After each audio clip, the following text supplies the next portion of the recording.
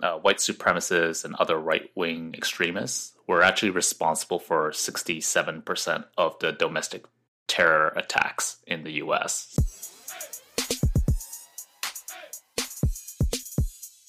Welcome to episode 39 of the Humanist Agenda podcast. My name is Kenny. I'm Sherry. And I'm Rory. Welcome back, everyone.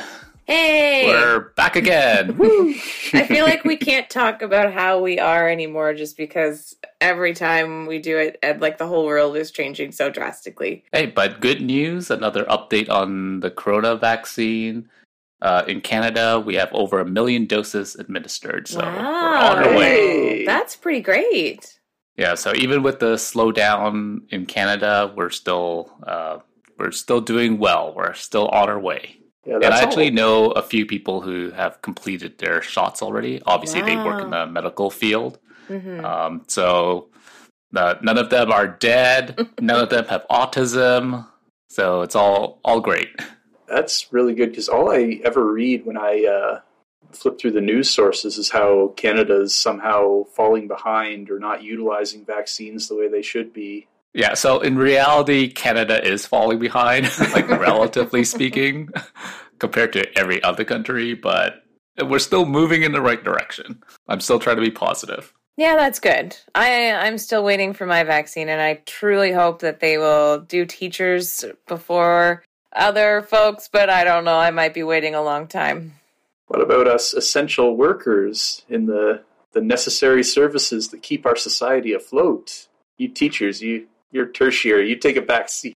I have to be in the classroom for 4 hours at a time with kids. Oh my god. I need a shot so that I don't catch anything that those little germ monsters have. Yeah, listen, I mean, kids are walking petri dishes, so they are. I think teachers, essential workers need to definitely get their shots first. And unfortunately, I'm probably at the back of the line, but I want to be at the front of the line when it's open to me. Just don't cut the line like that couple who flew out to wherever they went. Was it the guy in his? They were in the Northwest Territories, I think. They went to somewhere that was, I think an indigenous population that was supposed to be getting the vaccine, and they're like, "Hey, yeah, we're here." Yeah, we live here. Speaking of white privilege, good segue, Rory. Yeah, indeed. Hey, unintentional but perfect. Yes, so today we're talking about white supremacy. So maybe, Rory, you want to start us off with kind of a definition of white supremacy? Yeah, just on the very general level, we can say white supremacy is a belief that the white race is genetically superior to others. Usually woven into that is a lot of conspiracy theories that see whites as constantly in battle with other groups like Jewish groups, non-whites, and homosexuals. In the US, it's especially targeted against blacks. I think in Canada, it's predominantly targeted against Muslim communities at this point. But yeah, generally, white race genetically superior to others equals white supremacy. I think there's also kind of a element of culture as well. Like there's a view of like the white culture being superior compared to other cultures, and also some elements of like segregation as well in terms of white people should live in white neighborhoods, and white neighborhoods are safer than other neighborhoods, for example. Yeah. So it kind of infiltrates other aspects of society as well. Yeah, and if you were to take that back to the Jim Crow era, you've got, kind of a self-fulfilling prophecy coming from the segregation, because if you have white schools and black schools, but then you routinely defund and underfund the black schools, then they become worse institutions. And so it's like creating your own myth. So how do we fix this? Well, I'm sure that I don't have a definitive solution, but I can tell you a little bit about what tends to stoke the fires and get these far-right white nationalist groups motivated and mobilized and out there causing problems in society. From what I've read, typically mobilization comes from perceived threats to their economic, social, and political power structures. So Other things like having supportive political allies like a Donald Trump or a Stephen Harper is definitely going to help these groups feel emboldened enough to stick their heads out and cause trouble. Do we think that there has been an uptick in white supremacy since Donald Trump? Oh, absolutely. Unquestionably, there has been. So I do have some stats as well. So the Southern Poverty Law Center in the U.S. Have been tracking active hate groups in the U.S. So I think what's interesting about the statistics is there has been a rise in the number of hate groups, specifically white nationalist groups, since Donald Trump became the president. However, in 2020, there was actually an 11% drop in white nationalist groups. Ooh. And I think what was interesting about it is when they kind of viewed why there was this drop, there was a lot of factors that kind of drove some of these groups to kind of die off. Maybe not for reasons because people became enlightened, but it essentially is because some of these white nationalist groups weren't able to get a footing in terms of their presence in social media, where you have, Twitter and Facebook starting to ban these groups.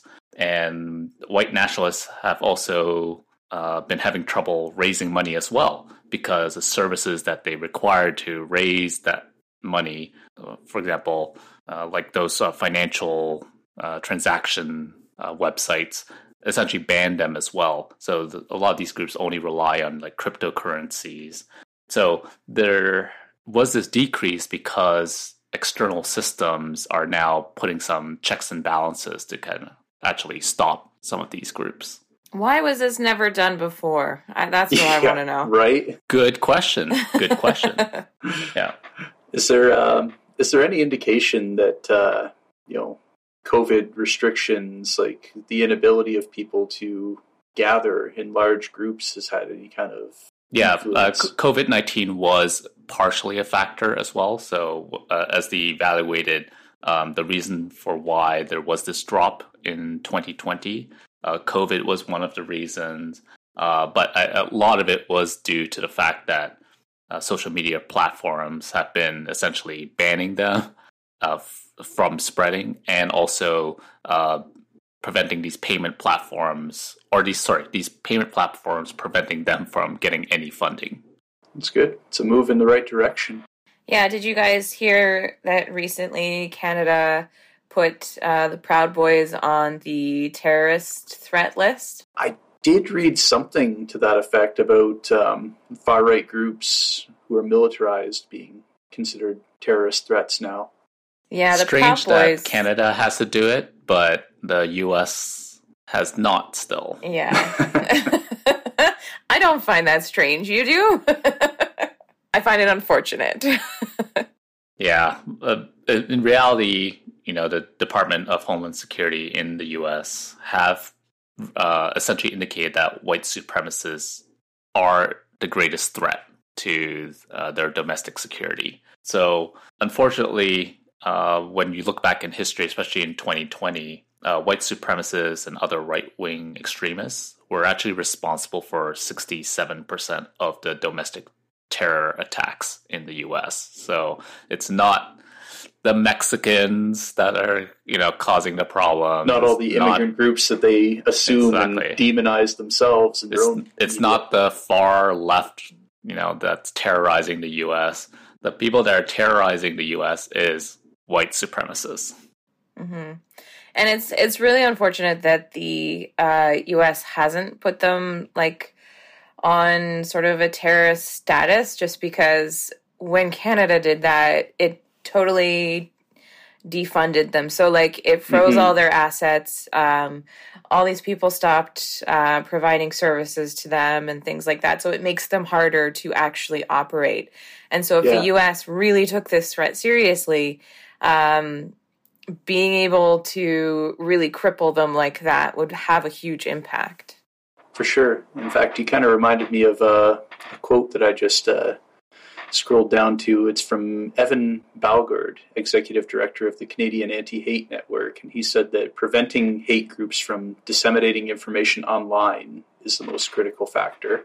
So, yeah, as soon as they're on these terrorist watch lists and they're not able to operate in the open, it definitely is going to have an impact, as Kenny's statistics show. And we've talked about this in the past about social media platforms like Facebook, for example. I think it sounds like there's change that's about to happen in terms of the winds are shifting for Facebook, where people are questioning Facebook's incentives in the market. Essentially, I mean, Facebook is completely incentivized right now to continue to promote these hate groups because that's how they make their money. Mm-hmm. How they make their money is essentially redirecting people that are interested in white supremacy into a echo chamber that continues to reverberate these white supremacist ideals. Yeah, reinforce it. And have you, either of you noted, as I did, that there's been some consolidation of the white supremacist groups with other groups that are in favor of free speech events or men's rights events, things like that are kind of folding together at all? I think you mentioned the Proud Boys, Sherry.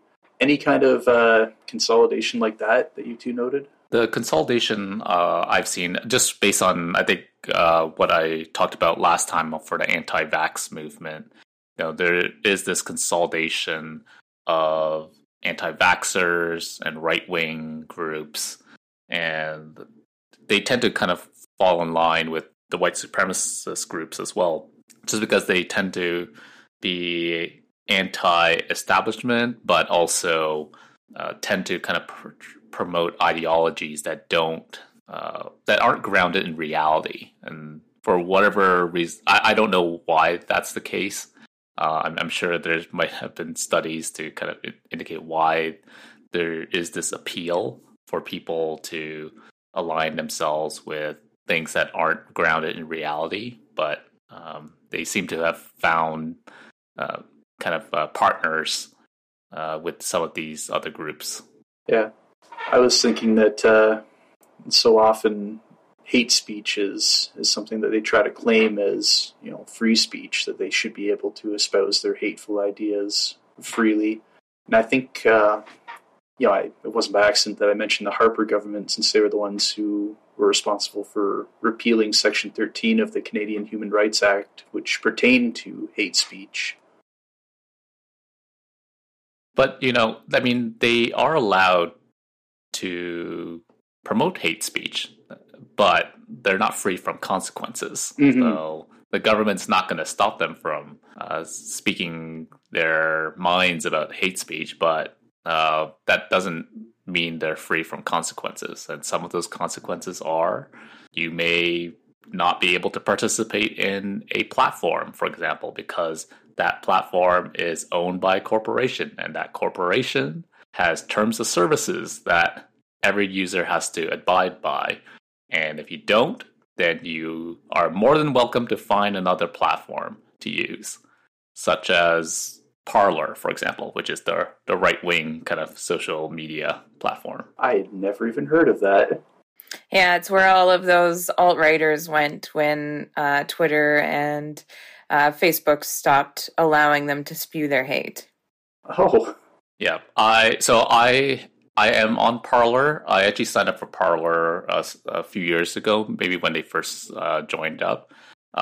So when all this humbug was happening at the Capitol, I actually logged on to Parler again just to have a look. And yeah, it's just literally just filled with right-wing propaganda. There's no dissenting view in any of the conversation. It is literally just wacky ideas. Conspiracy theories? Yeah. I had to kind of bleach my eyes after watching it. So you still have an account on Parler?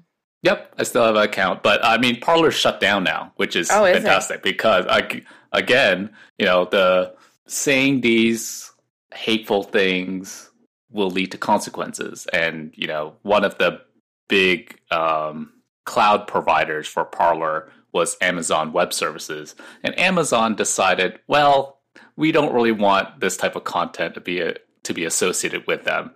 And as a corporation, they have every right to tell Parler, find another provider for your service. So that's what Amazon did.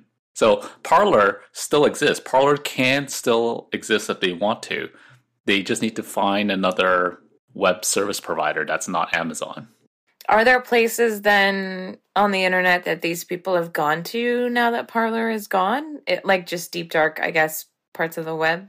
My guess would be they're probably in the dark web where there are probably still conversations happening between these groups, but they are now buried. I think it does bring into question whether we want these conversations on the surface so everyone can see what type of conversations are happening, because now we've essentially driven the conversations underground where we can't really see what they're talking about. I would suspect law enforcement are continually trying to infiltrate those conversations, but I think you kind of have to weigh the pros and cons. Is it better to continue to let these conversations be out in the open or keep them buried? I don't know what your thoughts are on that.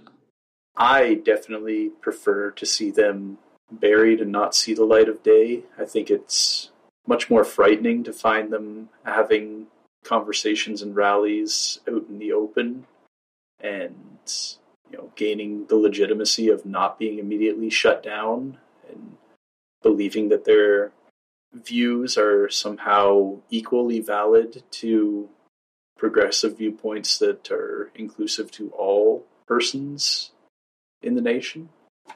I think you make a good point about validation.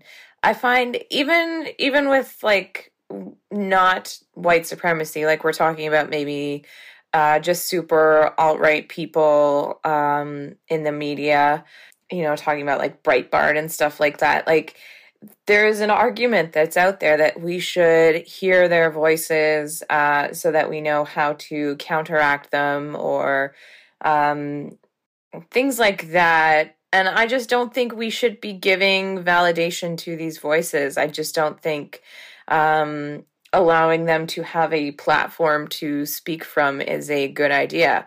This is how that information spreads, or that misinformation, I should say, spreads and reaches more people. And I just don't think it's a worthy voice to be spreading. Yeah, once it's out in the open, it gives people an opportunity to discover that type of conversation.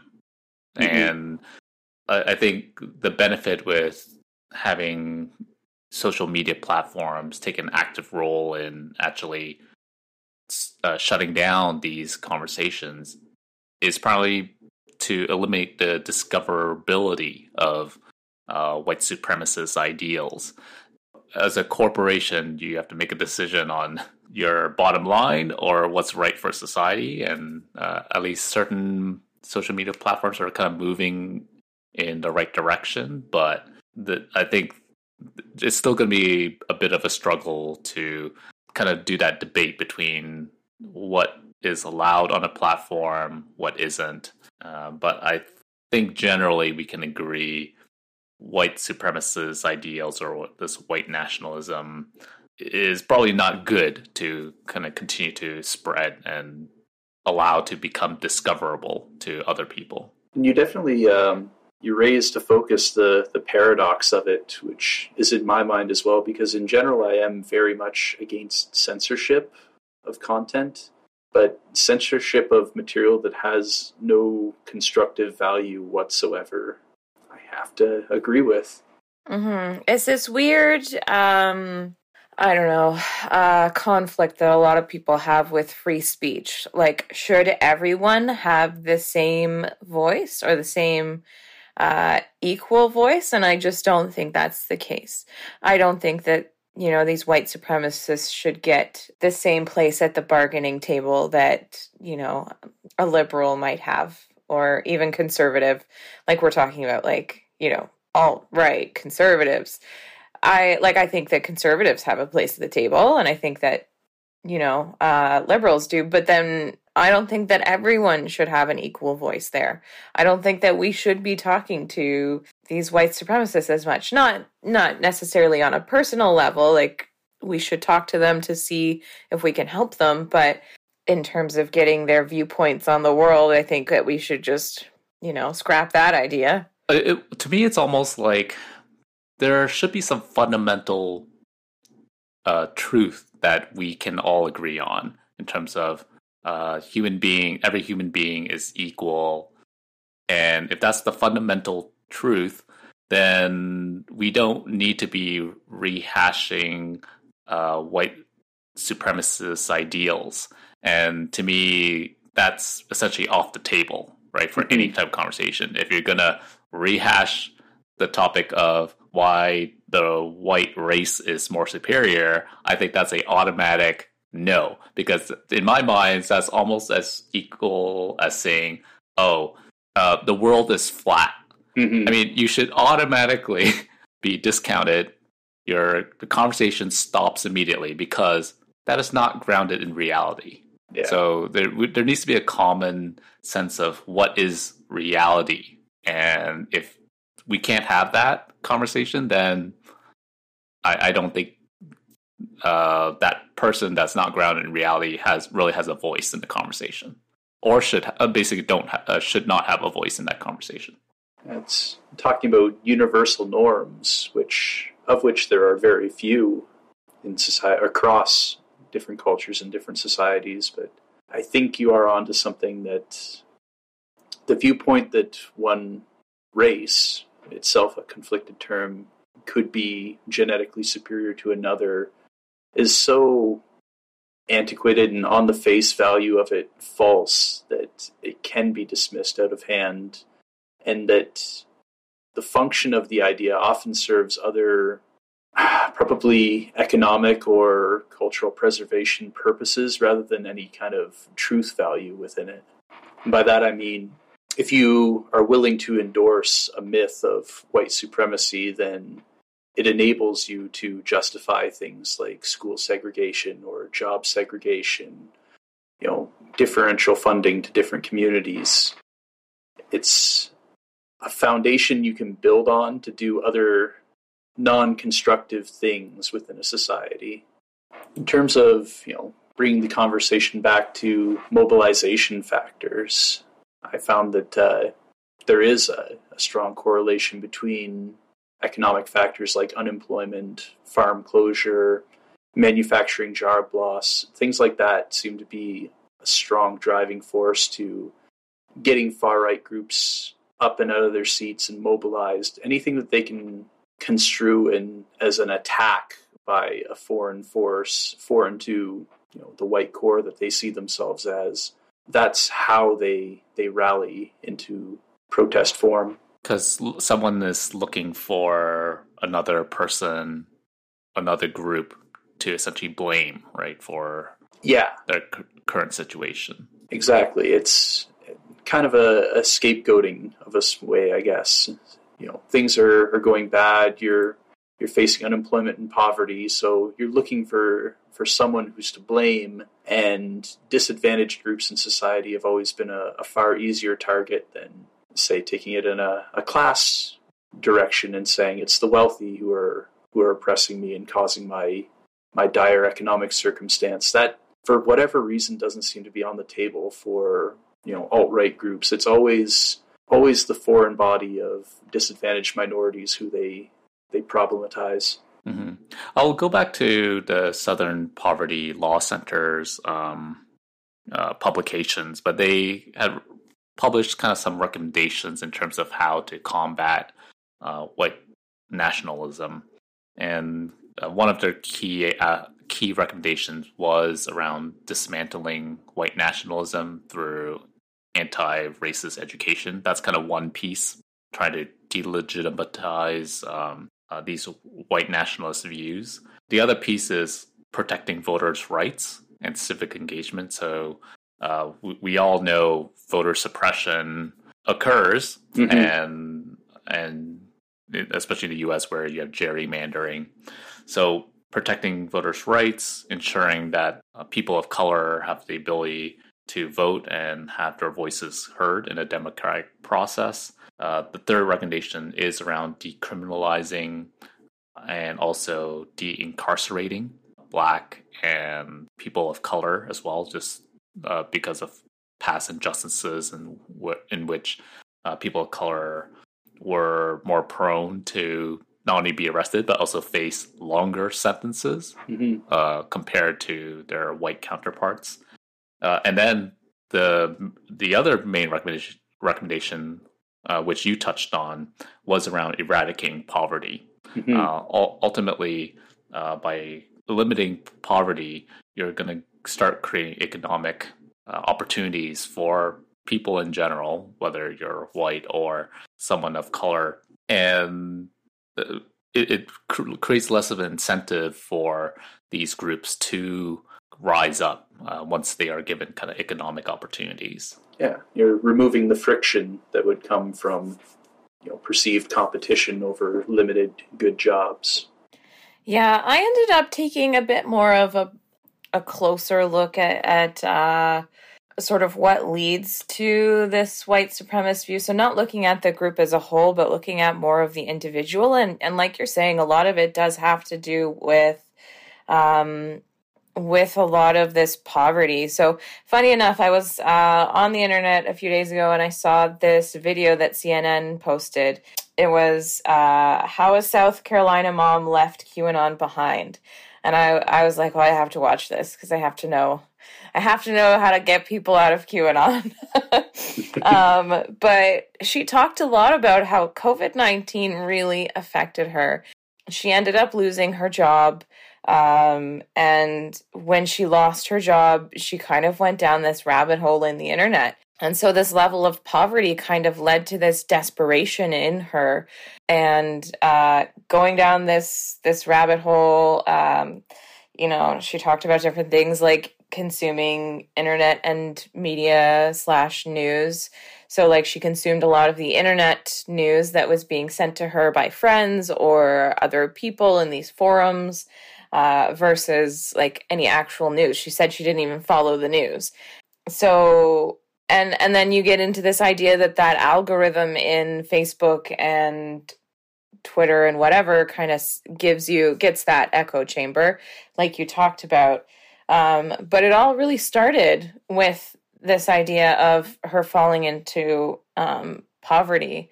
And I originally started my research thinking, white supremacists are monsters. Why would we ever talk to them?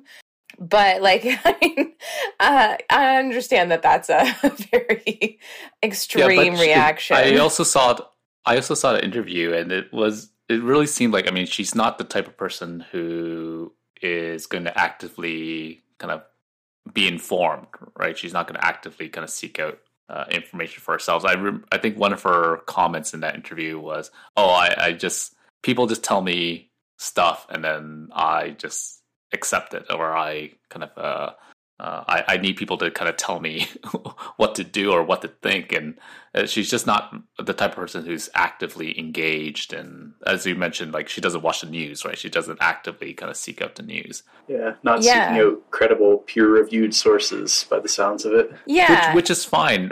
Some people, maybe they just don't want to engage in the news. But I think that leaves the opportunity for someone to influence her, and that someone may have gotten their information from fake news and then kind of disseminate it over to her. Mm-hmm. And then, so talking about like that information disseminating through the internet, I watched a video because I feel like I went just even like a little bit deeper on this, because I saw that interview and I thought the same thing of like, she's not somebody who would get her information from a reliable source. And then you think like, are these people who buy into these conspiracies, they're obviously not getting their information from reliable sources. So I watched this TED Talk called Why I Talk to White Supremacists, and it was from December of 2019 by a woman named Vidya Ramalingam. sorry if I've pronounced that name incorrectly, but she is an Indian woman, and she goes to these white supremacist rallies and talks to the white supremacists to figure out why they think what they think. And it was really interesting because towards the end of the video, she talked about how what she did was she partnered with Google to use this algorithm that white supremacists would be using to offer them sort of counter content.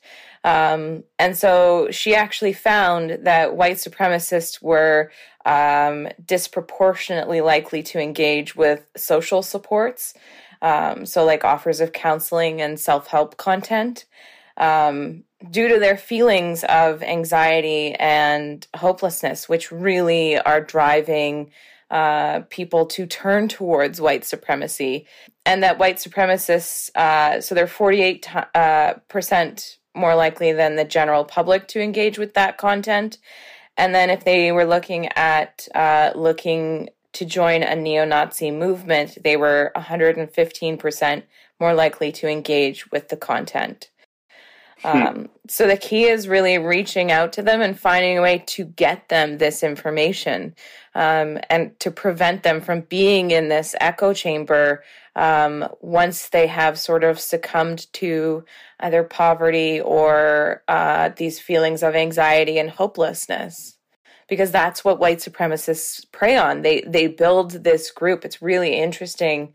I did limited research on white supremacists as a history because I was looking at the person, but like seeing how they recruit people through it's almost like a cult. They bring them in and offer them this sense of community and this sense of brotherhood that they're not really getting outside in their real life. Like they've been bullied or, cast aside from society.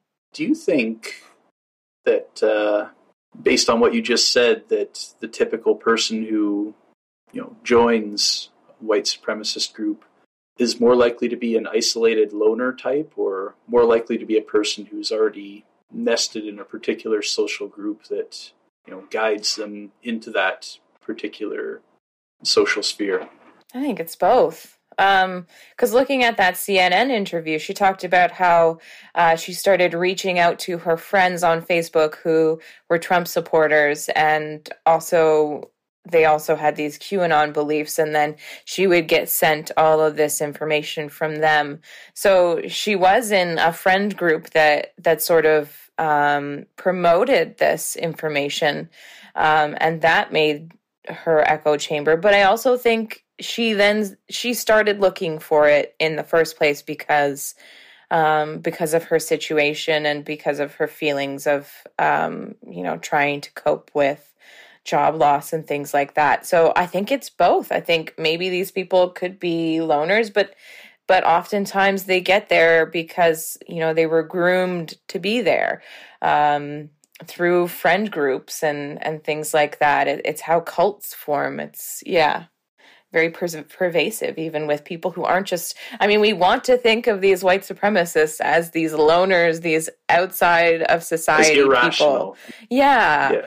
But they're people like your neighbors. And when you look at the various Trump rallies, people find community, right? Once they have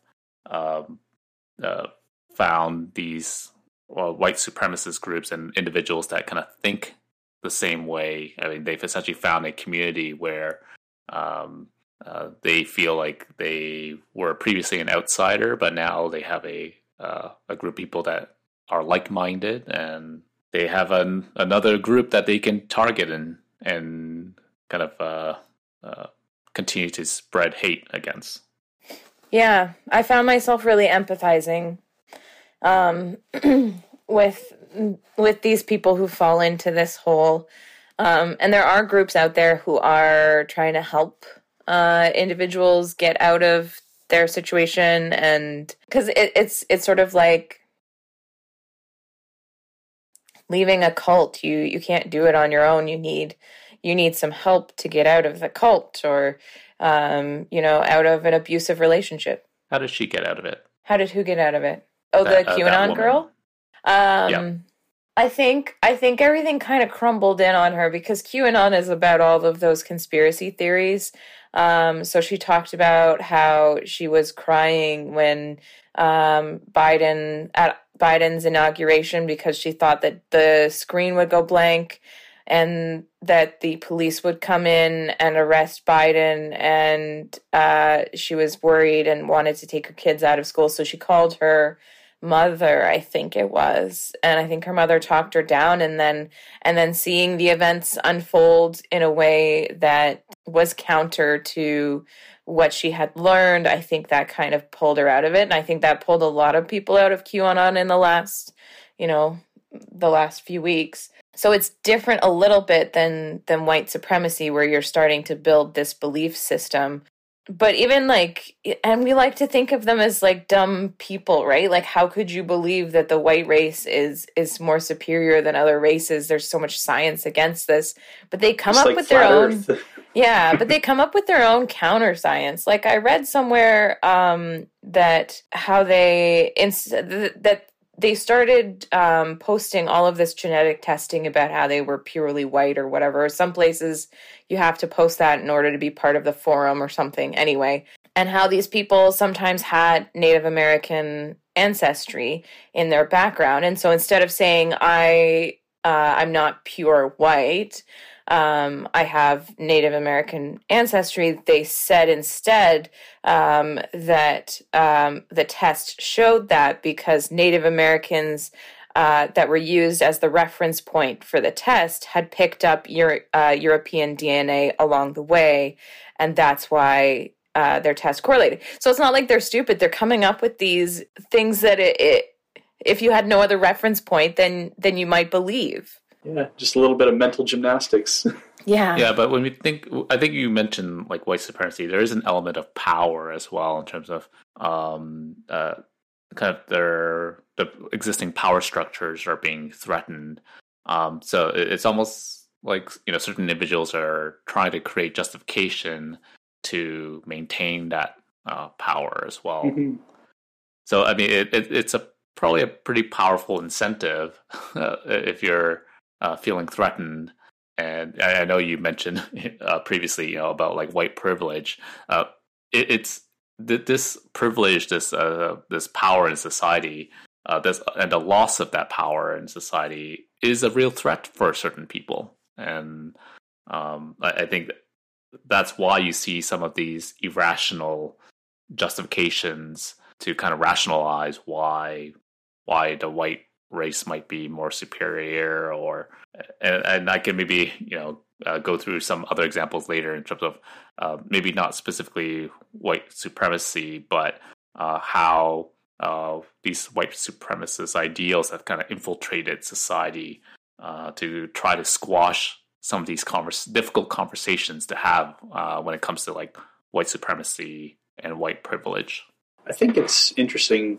It just made me think, often their rhetoric is able to fold in other more legitimate ideas to help, keep their ship on course. Like, they'll fold in free speech and, suppression of their own voice when they're trying to defend their right to get hate speech out there. Or you guys reminded me of remember the podcast we did about the statues being torn down, like the removal of the statue of Robert E. Lee that sparked the Charlottesville, Virginia Unite the Right riot. They're using a defense of history, a history that they happen to be proud of, as validation for their particular point of view. So they take elements that do seem like something you would want to stand for, defending history, defending free speech, and they make that a part of their platform to ultimately promote white supremacist ideas. Yeah. So maybe to touch on what I kind of just teased earlier in terms of kind of a link between white supremacy and white privilege. People may not kind of overtly talk about white supremacy, but a lot of the elements around white privilege and some of the defenses that come up, it is because power structures are changing and people are feeling threatened. So some of the defenses people might have would be, I have suffered too, and kind of trying to link, or I'm sure some of you have heard maybe some people claiming, well, I can't be racist or white supremacist because I know people of color. I have black friends, and I can't be, racist because I have black friends, or trying to shut down kind of conversations about how, it's the tone of the conversation, I'm feeling attacked. So there's kind of these claims being made to try to shut the conversation down. And it for me at least, it feels it's quite tightly linked in terms of what white supremacist ideals, where it is about kind of power structures and the view that the white race, the white culture is more superior, and people are trying to hold on to some of these powers. Mm-hmm. Well, I think that a lot of people have gotten so used to having these privileges, whether it is in the workplace or societally or whatever. We have oppressed minorities, marginalized people in the process to get where we are. And so a lot of these white people benefit from this history of whiteness.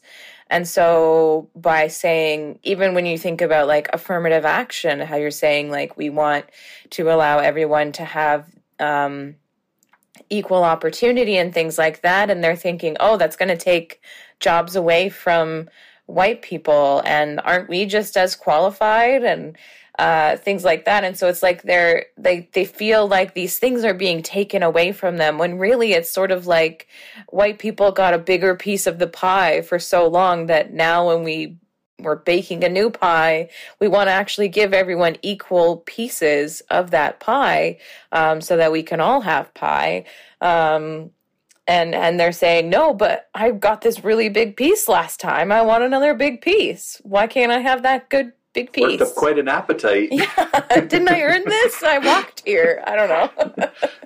But the thing is, it's not a finite amount, right? I mean, you can grow the size of the pie even bigger. Yeah. Like when you think about the economy, when you think about jobs, it's not a finite resource that you got to like split it up to certain individuals. I mean, these are things that can be infinite, and you could kind of grow the size of the pie. I think they see it as finite though, because they look at it like, okay, this one job that I'm applying to, now they have to hire somebody else because I'm white. So I think they see it as this finite thing of this one job, or, this one thing, whereas they don't really see how infinite it can be. So I want to go through this Forbes article where it talked about kind of 4 myths of white supremacy, and I'm wondering what you guys kind of think of it.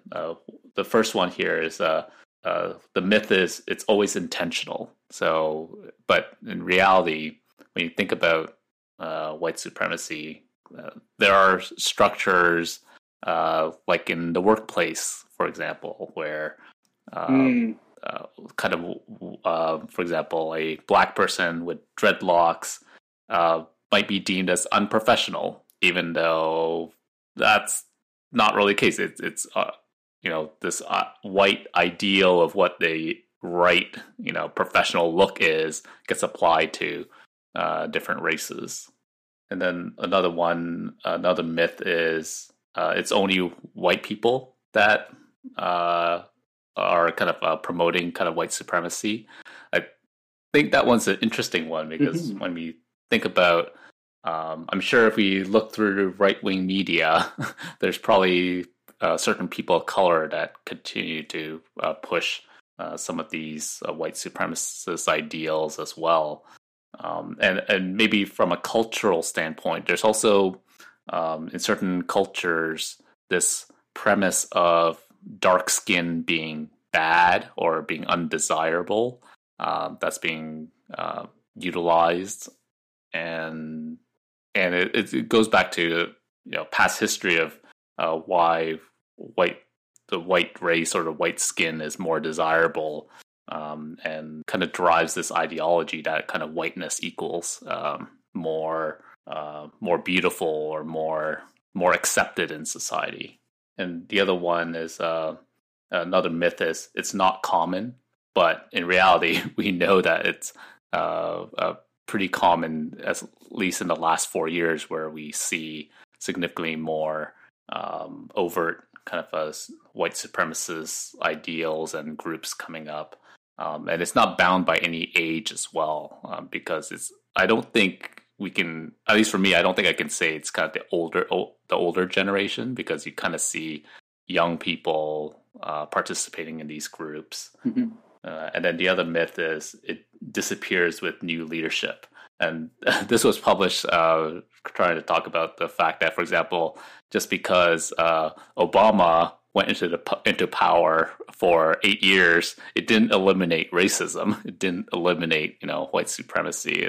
It was still there, and it actually grew, as we talked about, when Donald Trump came into power. Well, I think we didn't see it for so long because it was underground. Like, when we saw the downfall of the Ku Klux Klan, people kind of took their racism, white supremacy, and kind of went underground into their little communities. And then with the internet, with the creation of the internet and how that's exploded and social media and things, it's just allowed people to be more open about their white supremacy.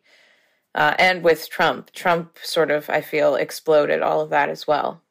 Yeah. And I think it's also that discoverability as well, right? Once people discovered, some people think white culture or white supremacy is a thing, and it resonates with me, and I have ills against society, corporations, etc. But I will apply my blame on other races. Mm-hmm.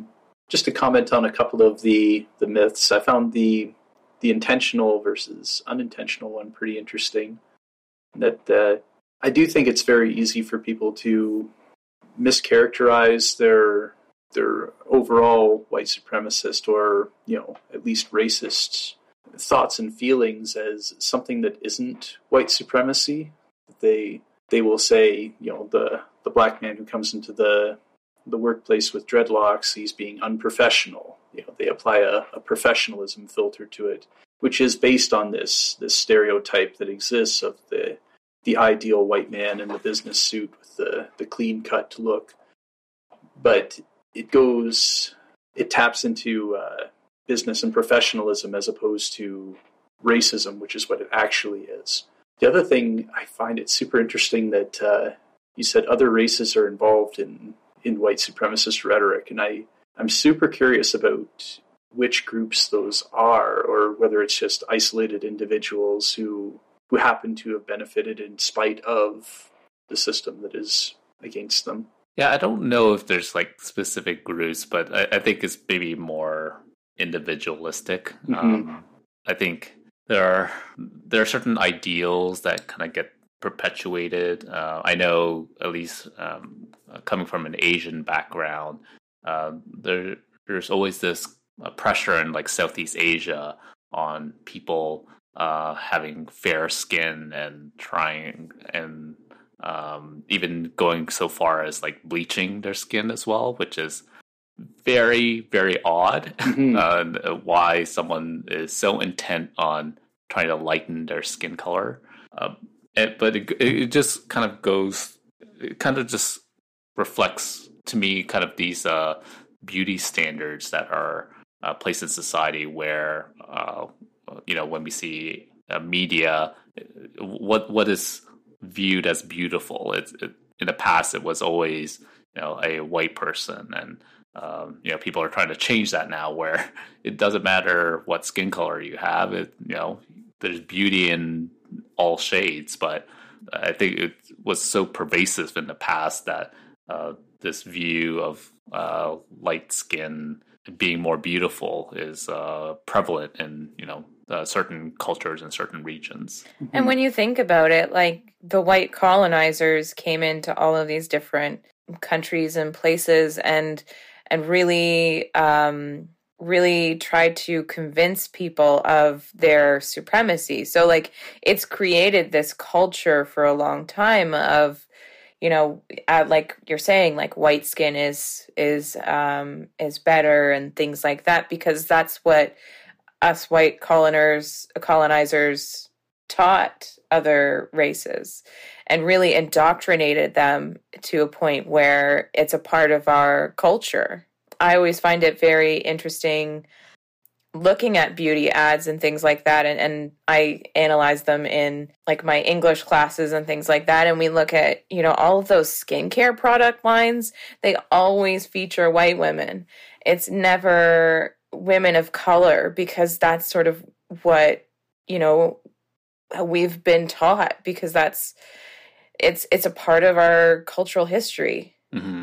And I think that's why, you know, for me, one of the takeaways as well, other than obviously denouncing white supremacy and kind of creating opportunities for people to vote and eradicating poverty, I think another piece is also creating more space for people of color to be more visible and to ensure there are opportunities for people of color. So I think there's also kind of a proactive approach that we as, you know, normal individuals can take to ensure that we check our own kind of biases and to make sure we create space for other people to participate in society and participate in, you know, the benefits that we have benefited from for so long. I'm kind of hung up on this. When you said, you know, other racial groups getting involved in white supremacy, I didn't expect that it would be so physical and literal in terms of wanting to appear white. I read that as, you know, they wanted to be part of the institutional structures that tends to privilege white people, but which they may have also somehow benefited within. But it made me think of, there's a novel that I'm reading for a course I'm taking right now called Passing by Nella Larson. And it takes that really physical standpoint too, in that it's about black women who happen to have a lighter complexion, attempting to pass themselves off as white persons as opposed to African American persons. And so I'm still trying to wrap my head around whether that's the angle that this Forbes article was tackling, whether they're trying to actually claim that they are a part of white supremacy physically, or whether they just are benefiting socially within the institutions and structures that exist. I think there's definitely an element of trying to blend in and benefit from kind of these structures that are in place already. Again, I likely to promote the view of, or to try to create opportunities for themselves so that they aren't viewed as a dark-skinned person who may be discriminated against, who may, you know, get looks when they walk into a store if they're carrying a backpack, for example. And there's so many prejudices that have infiltrated our society in the past that they're trying to get away from. Yeah. Well, it's really interesting trying to... So, I mean, I don't blame them for wanting that, right? I mean, if society is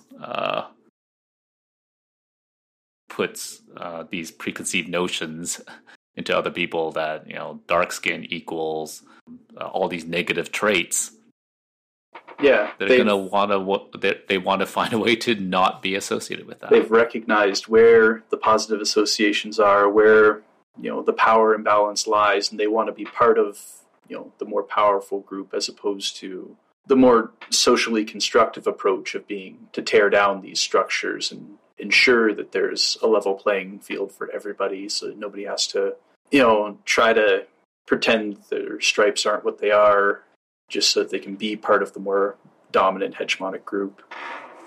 So how else are we going to solve this? Do you have anything else?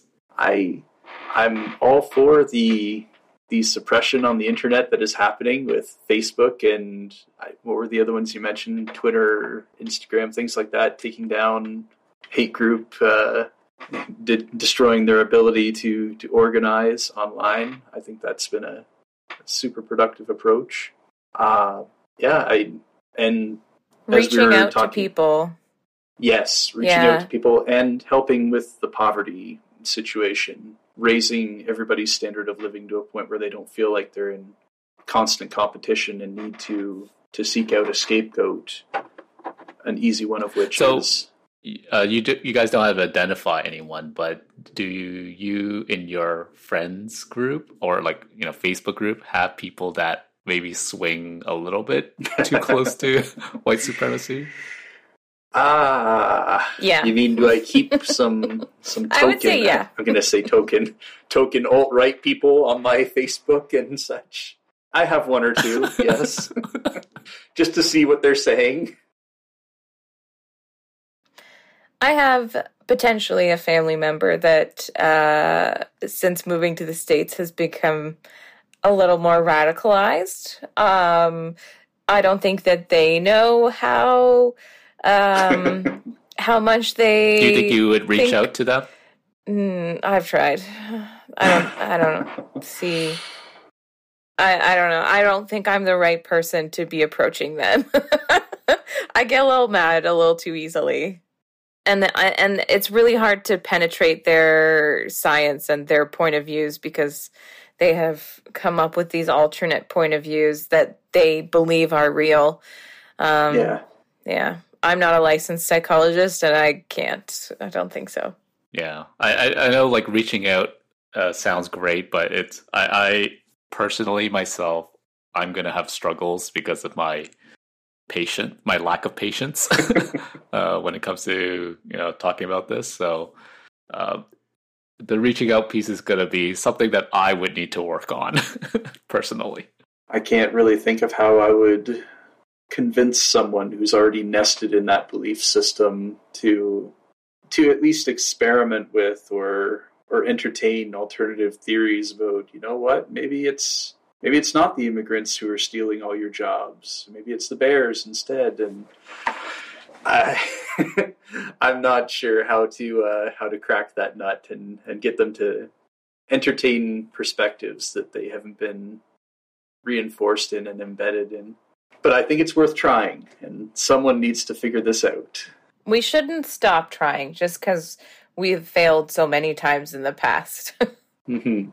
Because the worst thing would be to write off a segment of the population and say they're not worth saving anymore. It'd be very hypocritical, and it would drive them further into their belief system as well. Yeah. It's always got to be the goal to bring people together and arrive at a better conclusion rather than to say we need to cut our losses and forget about them and their kooky ideas. That said, it is going to try a lot of people's patience trying to win them back. So we'll do our best. So it's all we can do as humans. It's all we can do. Mm-hmm. Okay, well, I think that's it. Sounds good to me. I don't want to talk about white supremacy anymore. I know, it's tricky because it's like... you don't want to give too much credit to their ideas. You want to always get away from them and forget about them. I want to push them back into the back dark recesses of my mind. Yes. So let's conclude with we'll classify white supremacy as crazy, and then and then let's move on to another topic next week. So yeah. I am excited to move on to something else. Maybe something lighter. Exactly. I don't know. We can't promise that. Yeah. No guarantees. Let's cross our fingers that the world doesn't continue to burn down. That it gives us something hopeful and inspiring that we can draw on and have a conversation about. That's my hope. Yeah. Okay. So thanks everyone for listening to this episode, and we will check you guys out next time. See you next time. Till next time.